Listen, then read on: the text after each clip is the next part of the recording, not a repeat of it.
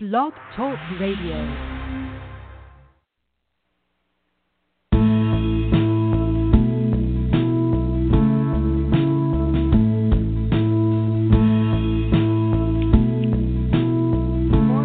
Welcome to Three Women, Three Ways. We are the show that tackles these tough topics sometimes, and it's like we are having problems with our music bed again. I have to laugh, Adrienne, because no one ever listens to this show for my technical expertise. I have to tell you that right up front.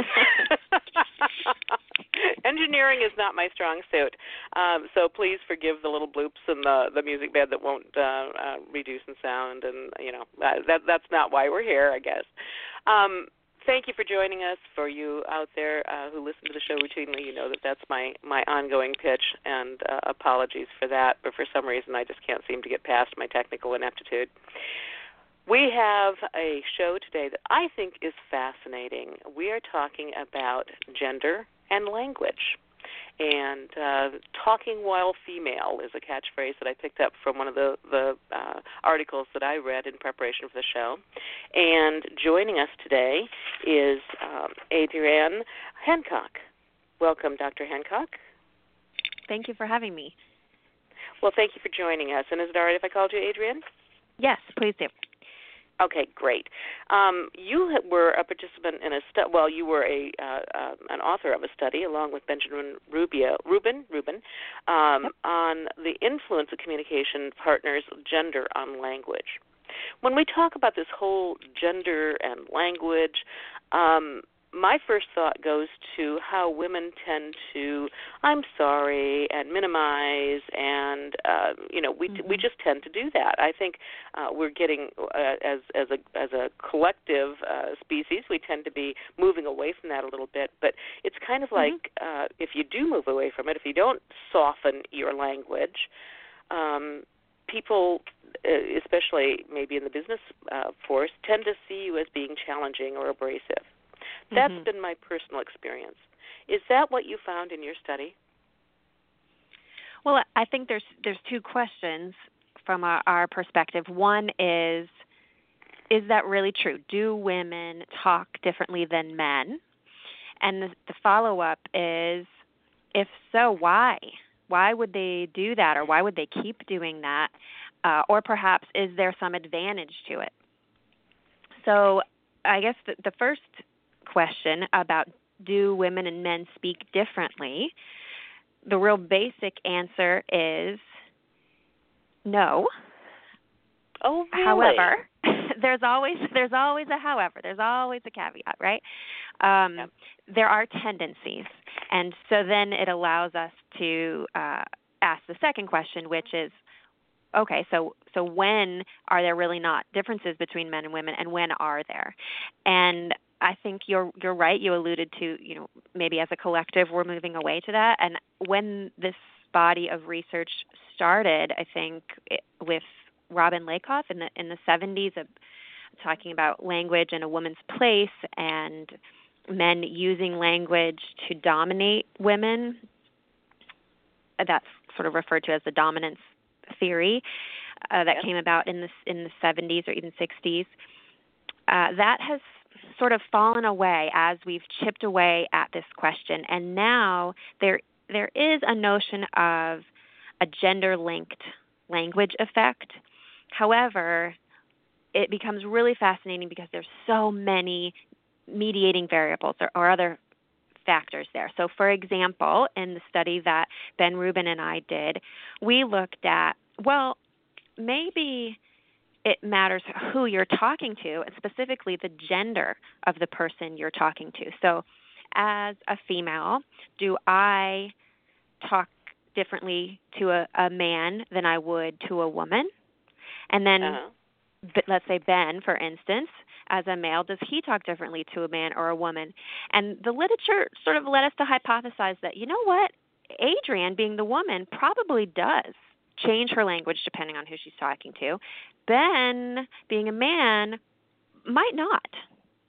And so then that led to not just like what we said, but how we decided what we said, which I think is a really fascinating sort of interpersonal, almost a psychology kind of question, which is why this was published in the Journal of Language and Social Psychology. So we really looked into the context, and we said, okay, well, if it happens sometimes, when does it happen? Why does it happen? And so then we found out that communication partner actually does matter, and that who you're talking to dictates how makes sense to me. You say that. I mean, we alter our language based on who we are speaking with. I mean, if you are speaking with another academic, you might use terminology that you wouldn't necessarily use if you were talking to me in a restaurant. Sure, and we would call that code switching. We're sort of using a code, a form. You talk to your boss differently than you talk to your spouse, differently than you talk to your child. We call that code switching. So we thought maybe this is sort of related to code switching. Mm-hmm. So then we thought, well, why do women do it more than men do it? We found out, right? So it still gets back to gender differences, sort of at the core of it, but a little slightly different than we first were thinking. Let me back up about the design.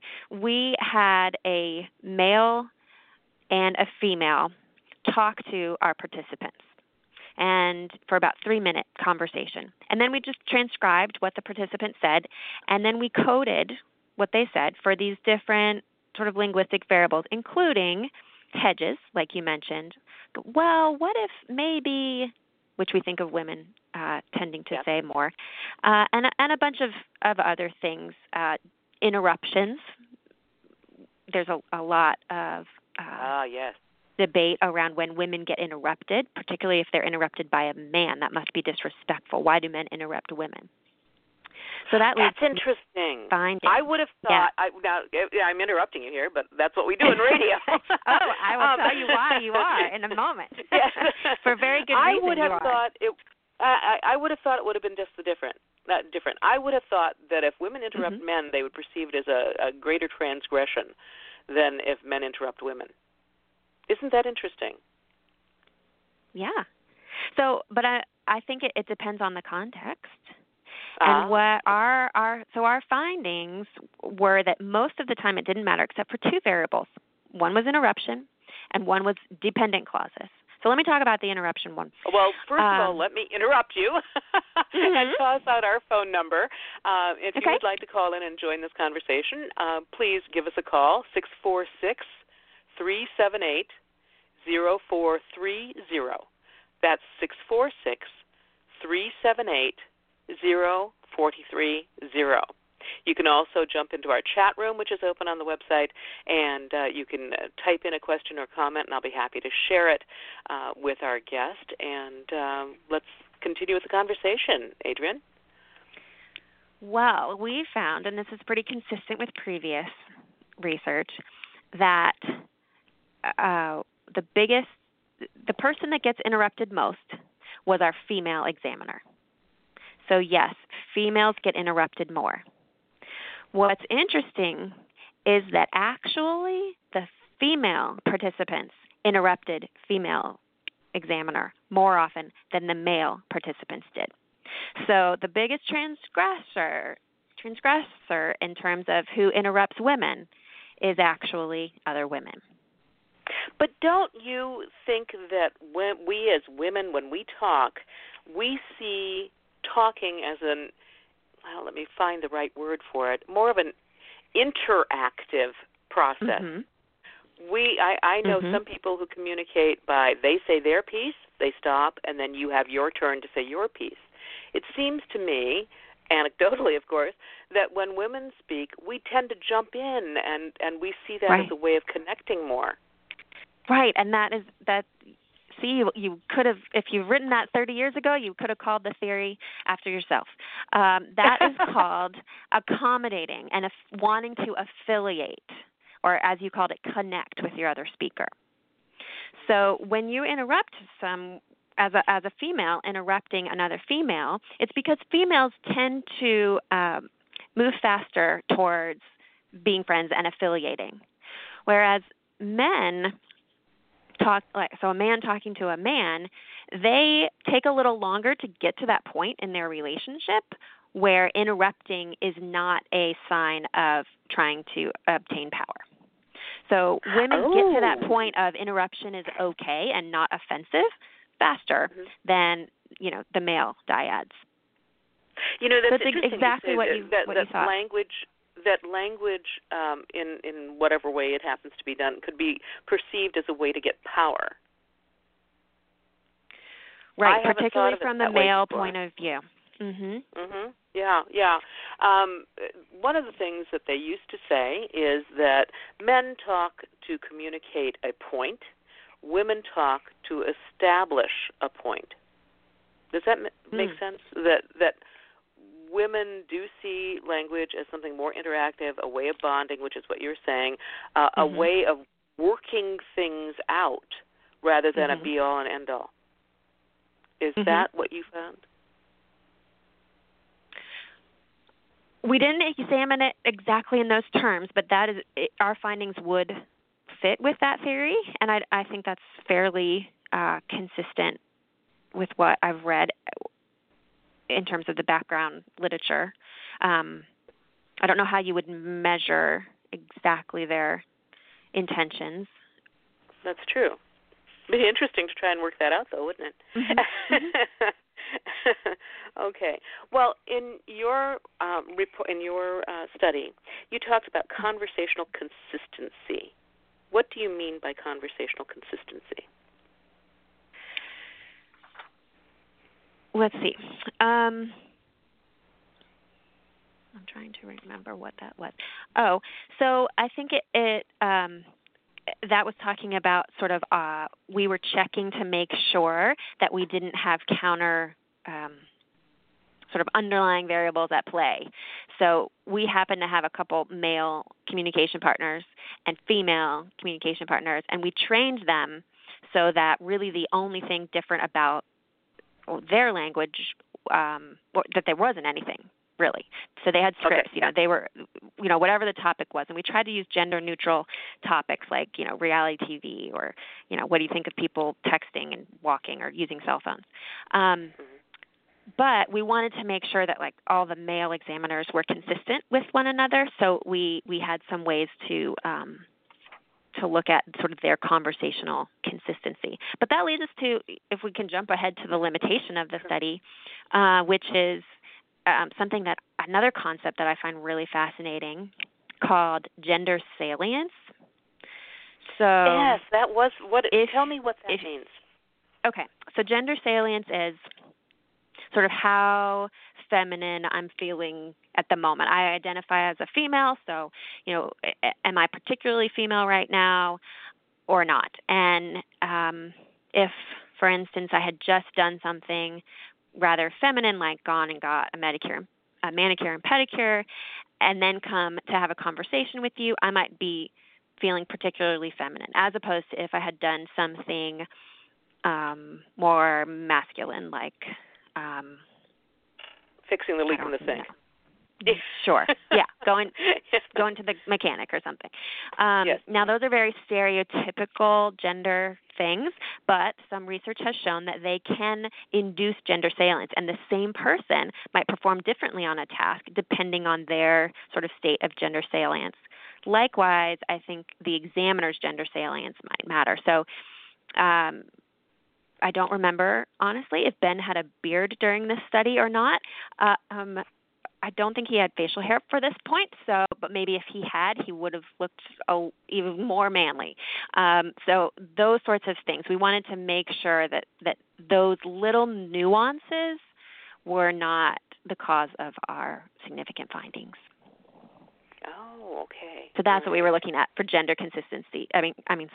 Conversational consistency. It was like a self-check on ourselves for the study. Yeah. But I still think gender salience is a really interesting concept for people. If you find yourself doing those hedges and interrupting the other person, is it because you are feeling particularly affiliative, like wanting to connect with them, which some people would say is more feminine? But my point is maybe we don't have to call it masculine and feminine or male and female. Maybe we can just call it, are you in the mood to affiliate with this person or to create more of a distinction? And there are instances where you want to create a distinction between the person and yourself, and you want to establish your own power. Mm-hmm. I'm being a little inconsistent here myself, but I wanted to go back to basically you said when we started this conversation that your study indicated that there were two main areas of difference between the genders. One was with the area of interruption, and the other was within the area of dependent clauses. We're going to talk more about those dependent clauses later on, but I'd like to kind of jump back to the interruption. In your study, you mention subordination theory. And when I hear subordination theory, I think, okay, subordination. Let's forget about the theory. And interruption. What does interruption have to do? How do you tie that in with subordination? Because I would think that if I were interrupting you, we have just talked a little bit about how that's kind of like more of a power, sometimes perceived as more of a power grab. So female subordination, and yet females tended to interrupt more. Explain that for me, will you? Sure. So in the subordination, the person who is dominant interrupts, and the person who is subordinate gets interrupted. Okay. And so a lot of times, for instance, I think last year there was a panel where the chairman of Google interrupted someone from the U.S. Office of Technology Policy or something, and everyone pounced on him. And that was basically saying he was being dominant, and he was forcing the woman to be subordinate. And I guess I would have to watch that exchange to see if I felt like he was interrupting in order to establish authority, or if he was interrupting in order to be more informal. I suspect on a panel he might have thought he was being informal. And right now we're having conversation. It's informal. But, for instance, if you were in a situation where there were other things at play, like a spousal situation where you're supposed to be sort of equal, but one person is doing all the interrupting and the other person doesn't feel like they are able to interrupt. So, for instance, let's common where the male is the aggressor, and he always is interrupting the wife, but the wife, whenever she interrupts the husband, gets penalized or said, why do you interrupt me? And so there's this rule that she can't interrupt, but he can. That's an imbalance. That's not an affiliative, we're interrupting to show that we're being informal. That's an interruption to show that I'm saying I'm dominant and you're subordinate. And that's an unfortunate case that maybe might be a sign or a little red flag, or a confirmation of other behaviors that you see, if that's happening in the context of a lot of things. But so that, like I said, just because you're interrupted, you shouldn't necessarily think, oh, they want to be friends with me, or, oh, they're trying to dominate me. You really have to look at it in the context. If it's a police officer who is interrupting you, they're probably trying to establish authority because it's for their safety. So depending on the context, interruptions can be interpreted as sort of insulting or not. Okay. Or a power grab. Yep. Yeah. It will be really interesting to see in the debates coming right off of the conventions when they're debating a male and a female up there who will interrupt more, because I'm sure they're not doing it to affiliate. So it might be interesting to see who gets interrupted more. I bet somebody's going to be tallying that.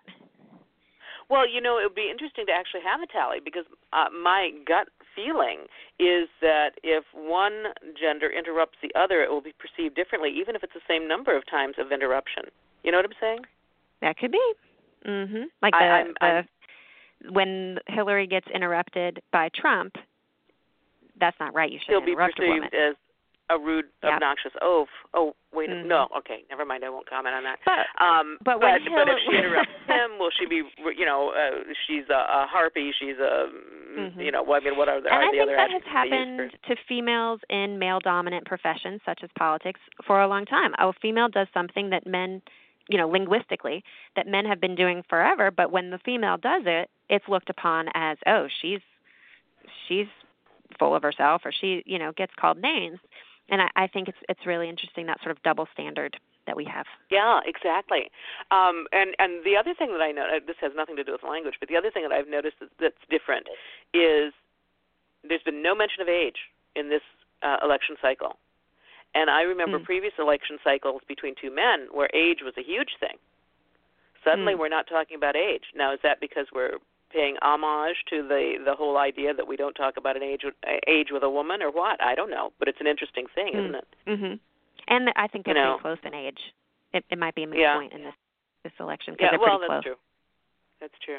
Yeah. But when we started with the whole big bushel basket full of candidates, there was a lot of variety there, right. and I didn't much more hear it then. So. Mm-hmm. Anyway, that's an aside. Sorry about that. I'm interrupting. Okay, so I'm going to take that to mean you're trying to affiliate and connect. Okay, let's take it that way.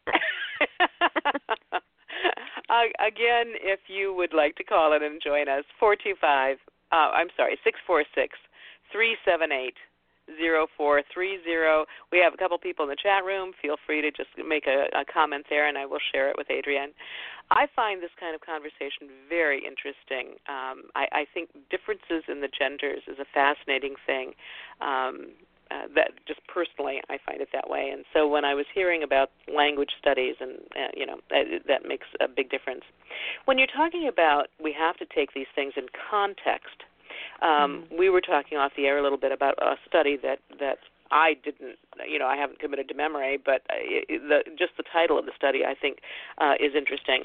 The title of the study was Gender in Language and Gender in Employment, which brings the whole thing to my mind of, okay, when we're talking about context, particularly an interruption, do you think that's, and you may have to just guess this, because your study didn't focus on this, but do you think that context in employment makes a big difference in the interruption?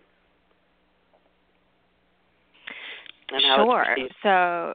So your relationship with authorities over you, such as your boss, and it'd be interesting if your boss was the same gender as you or a different gender? Yes. Yeah. Right? Mm-hmm. So I think what's interesting, so the first thing people think of is like, oh, is my boss a man or woman?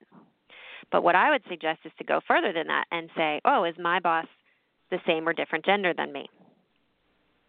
Okay. It's a different question, really. So, I'm female, so my boss is male, which means he's male and would be a different gender. So my interactions with him or my language with him, particularly in the first year, would probably be different than if my boss was female. And I probably would be more casual and do more hedges and not mind being interrupted if my boss was female. But if my boss is male, I will probably not want those interruptions so much from him.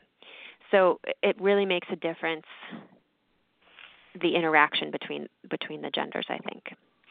Yeah. You can use interruptions to become closer to someone by letting them interrupting you more, by letting them interrupt you and as a way of taking the turn from you. Or if you were trying to not let them have that much power, I guess, then you would not let that interruption be successful, or you would start interrupting them more. Yeah, okay, all right. So interruption could just be a whole big study all on its own. Oh, yes, and there are. Yes, there are. There's different types of interruptions. There's also, when you talk and you're agreeing with someone and you're sort of nodding your head or saying, yeah. Those are also very powerful, and women do tend to do those more. Again, for the same reason. They want to affiliate, they want to connect, they want to communicate to that other person that, yep, we're on the same page, we're together, even in a disagreement sometimes. But I've seen that. I've used that. because that's kind of a debate tool. You know, you if you disagree with somebody, if you're,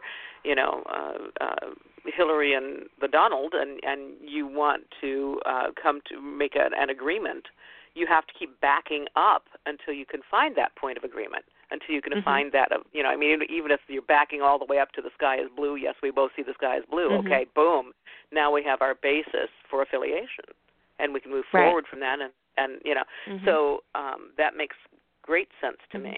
It's an argument as to why women are good at negotiating, and that women negotiate differently than men do.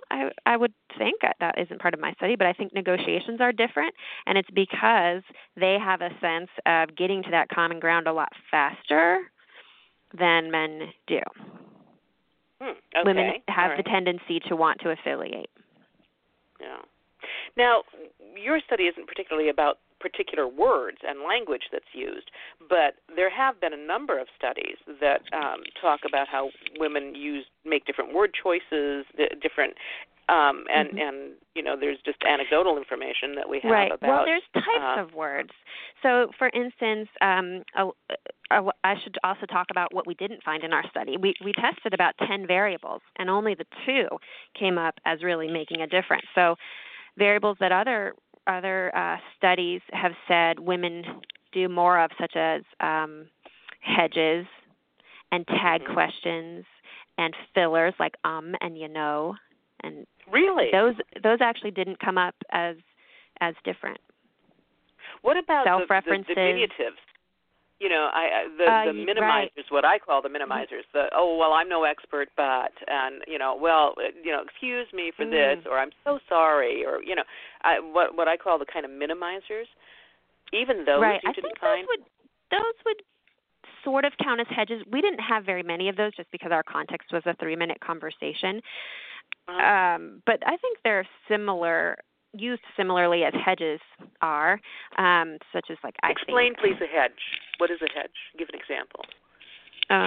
Let's see what we count as a hedge here. For example, kind of, or I think so, I wonder if, so you're sort of qualifying it. You're not saying it quite as strongly as you could. I've noticed, just even since doing this study, that in my emails, let's say I want to write an email saying we need to go to the grocery store on the way home. I will say, I think we should go to the grocery store on the way home. Yeah. And I realized that I should just take that I think off. I don't need it. It's unnecessary. It's a hedge. And I just try to be more direct. It's almost a difference between indirect and direct a little bit. So you can think of a hedge as being a little bit more indirect, qualifying it a little bit. It strikes me, though, that hedges can be very useful. And it seems to me that there's a difference. It would seem to me that if I were writing a business email, I think we should consider building the building on the south lot. That might not be as appropriate as we should build the building on the south lot. But if I'm talking to my friend about, I think we should go to this one tonight, this venue tonight instead of the other venue. Did you find, well, there again, we're talking context. Exactly. But I guess what I'm saying is that hedges aren't necessarily all bad, are they? Don't they kind of grease the skids of communication? None of these things are bad or good. That's okay. Even interruptions are not, as you mentioned, the interruptions are good. They show that you're being casual and informal. So it's not a good, bad thing. It's just a look at it in the context, and is that a genuine what you meant thing? Okay.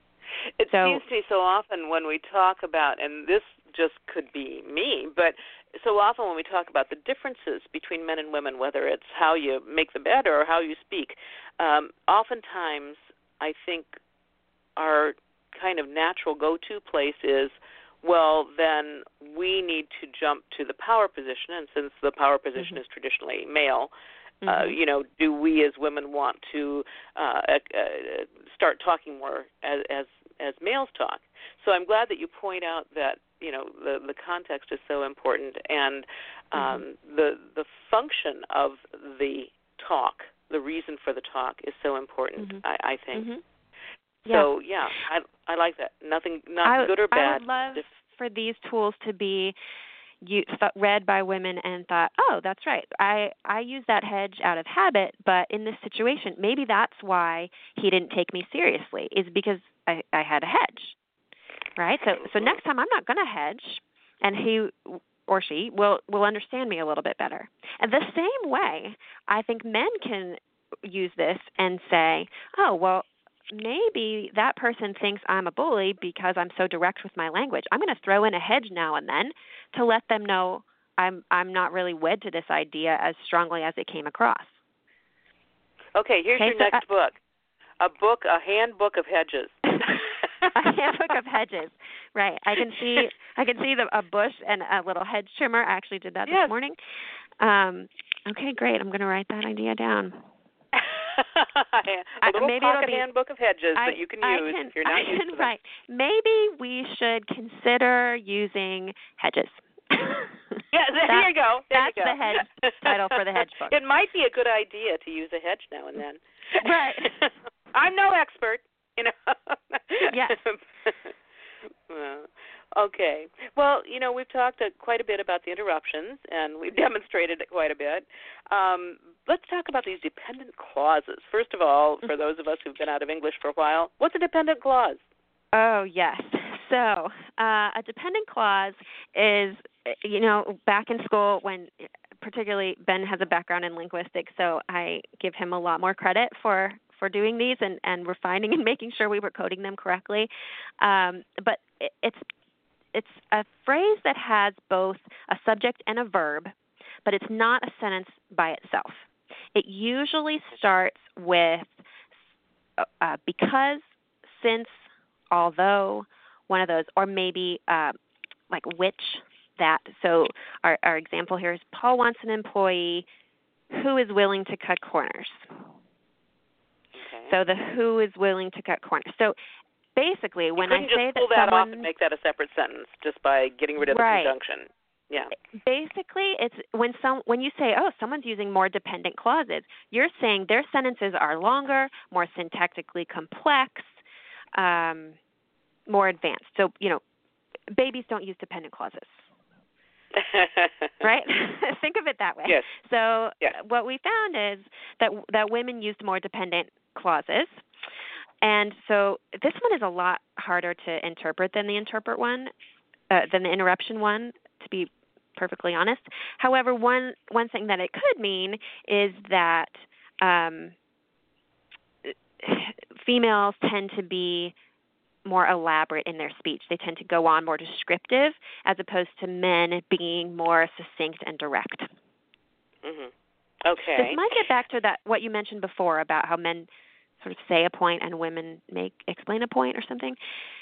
Maybe it's along the line where men just sort of get right to it, whereas women elaborate and essentially use more the way we kind of measure that is use more dependent clauses. So their sentences were longer, they talked, had more words in that. They're more complicated language than the men had. Okay. Why? Why? Yeah, so like I said, harder to explain than the interruptions. It could be that it's more about their tendency. It could be that men know this about women, and that's why when they talk to women, they try to use longer sentences also, because they're trying to talk like their communication partner does in order to affiliate or get close to them. We're not sure exactly. Okay. No one knows why. Well, you can never be sure. That's what research is about. We can just kind of sum it up. No one knows why. Mm-hmm. Yeah.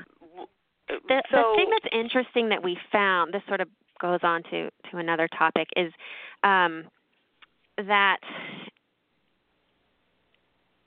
the analogy I used in the end of the article is that maybe you have a Southern dialect, but you only really use it when you're speaking to another Southerner, Okay.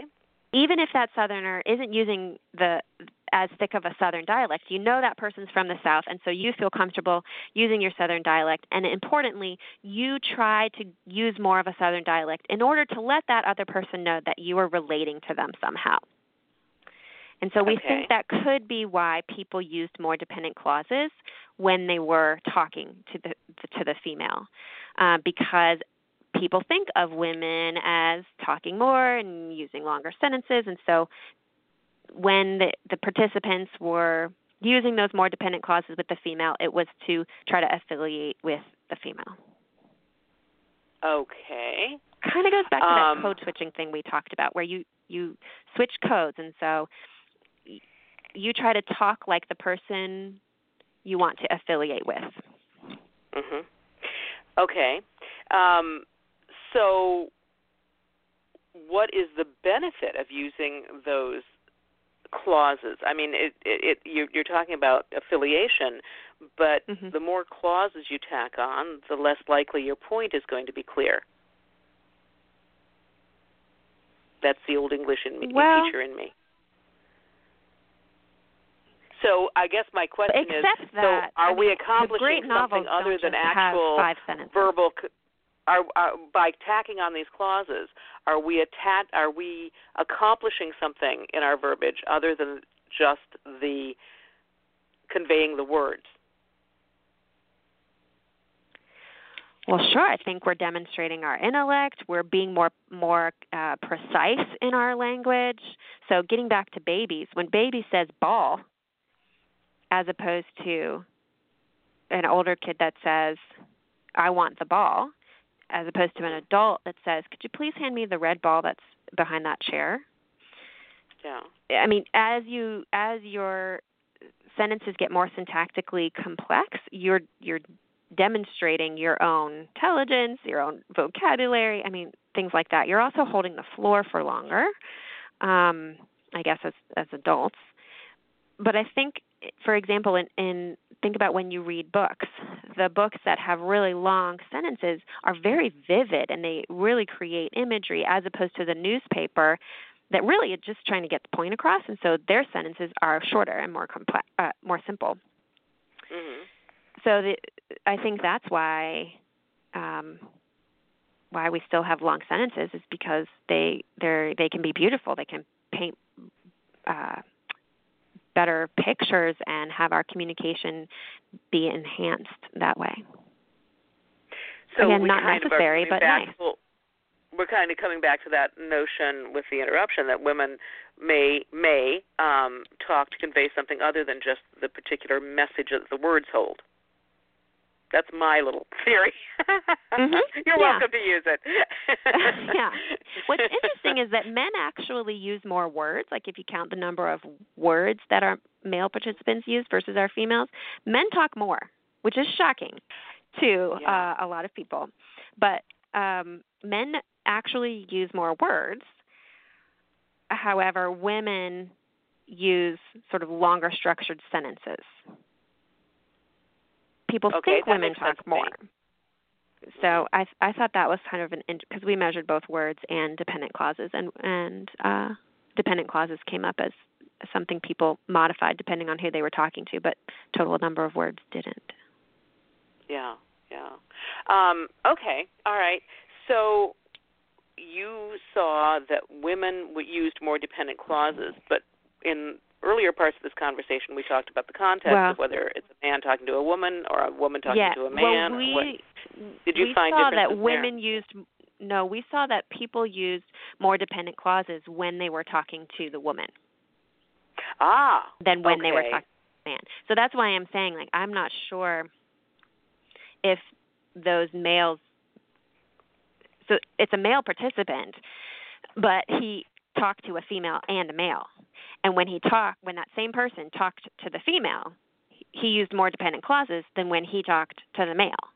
And I think that's because you have this notion that women use more dependent clauses, which in other research has shown, in other research it hasn't. But so you have this notion that women use more dependent clauses, and so I think that male participant was trying to affiliate with the female by doing what he assumes female do, and he didn't need to do that with the male because he assumes males don't do that.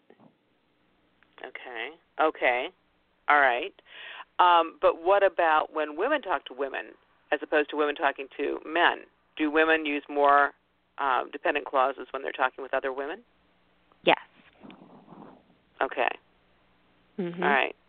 So no matter the gender, if you're talking to a woman, we have a tendency to use more dependent clauses. Yes, and that's why my explanation of I think it's because we're trying to affiliate with that woman who we think has more dependent clauses is not as sexy as the interruption explanation. Oh, honey, look at those dependent clauses you have. Yes. Science takes all the fun out of it, doesn't it? So, so dependent clauses, and again, you're looking at context. You're looking at differences not only in the speaker, but in the who is spoken to. Right. This is a very what led you to do this research? Well, a few things. One is this notion that I just didn't buy the dominance theory. I don't think that men and women are just sort of born with or culturally influenced to use these different languages. And as I read more of the more recent research and found out about these sort of mediating variables and the whole context matter things, that made more sense. And there's much more evidence, and I think more recent modern research supports that. And I really love the accommodating theory. It's called communication accommodation theory. Dr. Howard Giles is probably who you would look up if you wanted more information about it. But I found that more useful to think not about my gender but to think about what I wanted to achieve in the communicative interaction. So when I talk to people as a speech-language pathologist, and I'm often talking actually to transgender people, particularly trans women who have lived some part of their life as male because they were assigned male at birth, but are now planning to live in a female role and live as their genuine gender, present as female, and they say, well, what word should I use? And so I thought, well, I don't know that you should use certain words. Some people train them to use hedges or tag questions, but I really started thinking about, like, I'm going to give them advice. I need to research and make sure I'm giving them the right advice as a speech-language pathologist and train them appropriately in their language use. And I found that without telling them, it's not a cookbook. I didn't want to say, oh, you're going to talk as female now? Use these words because females use these words. That is just such a shallow, incomplete answer, in my opinion. I will really now think about what you need to achieve. Is this someone at work that you have a employer relationship with? Do you want to accommodate and sort of converge with that person? Or do you want to diverge and distinguish yourself from that person? And pay attention to your language as well as their language. I think this has potential for a lot of sort of interpersonal communication mishaps. And I think if we understood what intentions people have as opposed to how they come across, and we could align those better, it would solve a lot of offenses when people feel offended. I find that in your conversation just now, it struck me, how we all come at things with our own, backgrounds, and you're talking about helping the transgendered women talk like women. So that, and as you were saying that, I thought, well, but don't women want to talk more like men, so they're taken more seriously? Oh, I actually said that. Yes. See, and what I sort of tell these women that I train here at the clinic is, talk like a boss, talk like an authority, or talk like a friend, as opposed to talk like a female boss, talk like a female friend. I think we can take that out. There actually is a good brief article by Howard Giles that gives the examples of how this theory, the accommodation theory, plays out in real life, and he gives lots of examples of police, and also across the age spans, how older people in nursing homes get called, my dear and sweetie and all those sort of diminutives. And so if you do training and train nurses not to use those, then the elderly residents don't feel as discriminated against.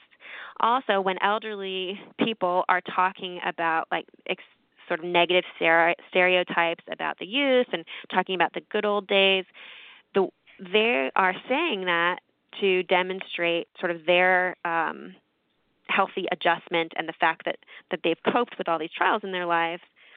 But the youth are interpreting that as, okay, they don't like me and they don't like what I'm doing. They just wish I was just like them. And so there's this miscommunication. And if they could instead, that's called under accommodation, where you're not understanding the other perspective and you're missing the other person's intention. So there's all these applications for this idea of being cognizant of saying what you mean, how you mean it, and then noticing what other people mean by it. So when someone interrupts you, before getting offended, think about, well, maybe they're doing that because they think that we're closer than we are. Maybe they're not, but you should consider it. Sure. So I think that's really what I've learned from studying this theory, is that it's not always just about your own gender or even the gender of the person you're talking to. Context really matters. And if you just pause a minute and think about what they might be trying to do by that linguistic marker, such as a syntactically complex sentence or a lot of self-referencing pronouns using me and I all the time, think about why they're doing that. It can actually tell you something about how they're trying to relate to you, because usually when you're communicating, it's to give it to another person, right? So yes, there's some intent there, and so I would just practice. Okay, you're not being clear thinking enough for about me. that intent. When you're talking about that, I mean, I'm looking, so I'm going to ask you a few more questions about this.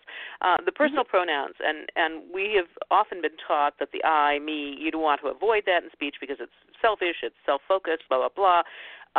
Is that what you're saying, or are you saying that, wait a minute, there's another thing to think about if somebody's constantly using the I, me, besides, oh, that's a selfish little person? Well, so there's the self-references, which is the I and me, have been attributed pretty equally to males and females. It depends on whether it's an interview or in speeches.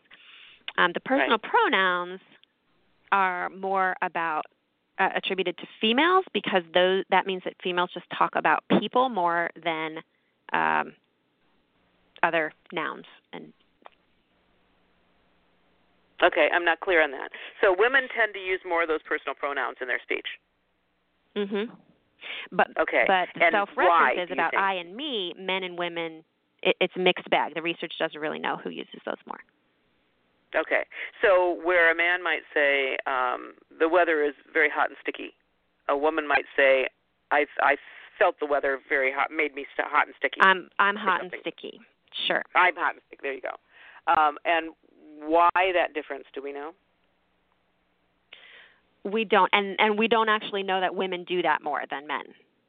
Okay. All right.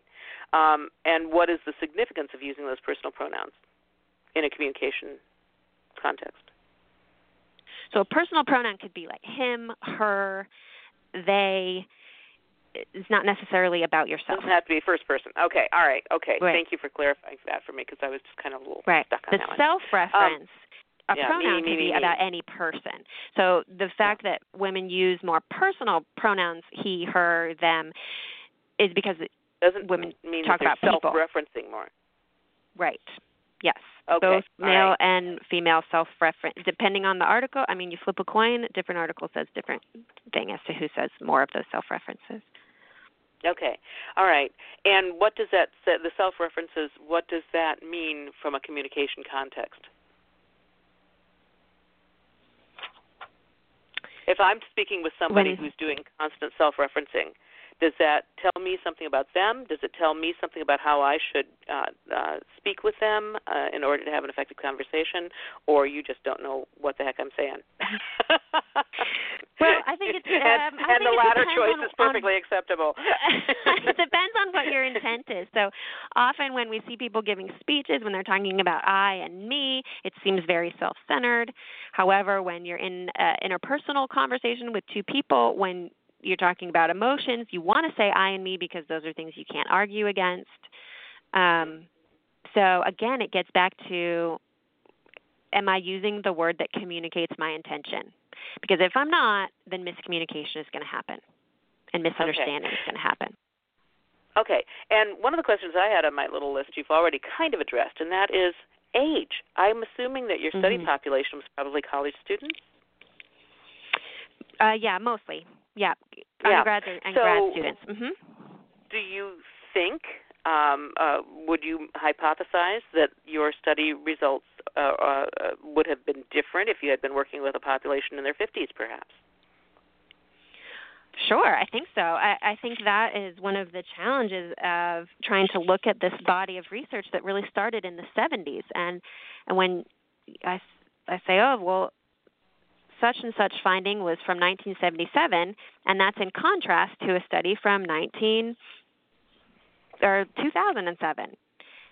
Well, it doesn't surprise me that it's a contrast because our culture was so different, and that's just another indication that culture influences our language, not necessarily our biology. And if culture influences our language, that means it will continue to change, and as our culture is changing faster, our language will change faster, which makes it a little elusive. Something that changes slower is people's intentions in their communication, which is why I think it's really important to get to that and try to interpret their intentions in a more current context than in the context of the 70s. Yeah, right. Very good. The other question that I had as we were conversing is it's almost as if you're suggesting that we mirror the language of somebody that we're speaking with in order to communicate, or are you not? Am I making that up, too? Sure, that's fine. That's actually... I'm making up a lot in this conversation. No, I would love for you to attribute that advice to me, but that is a common tool to do what the mirror is a great word. Mirror the other person in order to gain trust or affiliation. Usually it's talked about in terms of body language, but I think our little attempt at explaining the dependent clauses is kind of going off of that same idea, is that, flattery is the best compliment. What is that phrase? Flattery is the best... Actually, I think it's... Copying is the best form of flattery. It has something to do with flattery. Something like that. Yeah, whatever. Okay, so I think, yes, mirroring would be great. When you're talking to someone, sit the same way that they're sitting, use the same kind of words that they're using, interrupt the same amount. That might work unless you're both following that same advice at the same time. Yeah, and then you start to look you're both just going to be sitting there staring at each other. Right.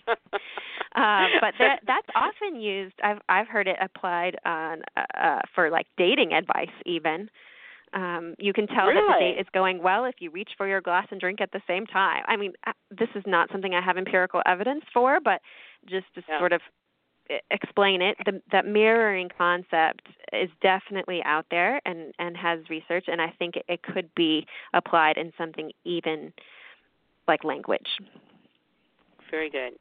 So what I've taken away from our conversation today is that language, that communication, let's say language, can be used to convey ideas, but it can also be used to affiliate, and it can be used to establish dominance or power, we didn't touch on this very much, but when you were making the comment about, maybe it might be a red flag if somebody interrupts you, or that what you were describing is something that's very much consistent with my studies and my training on domestic violence issues. When you use that communication to establish dominance. So it's probably not out there a lot, but it's probably out there a little.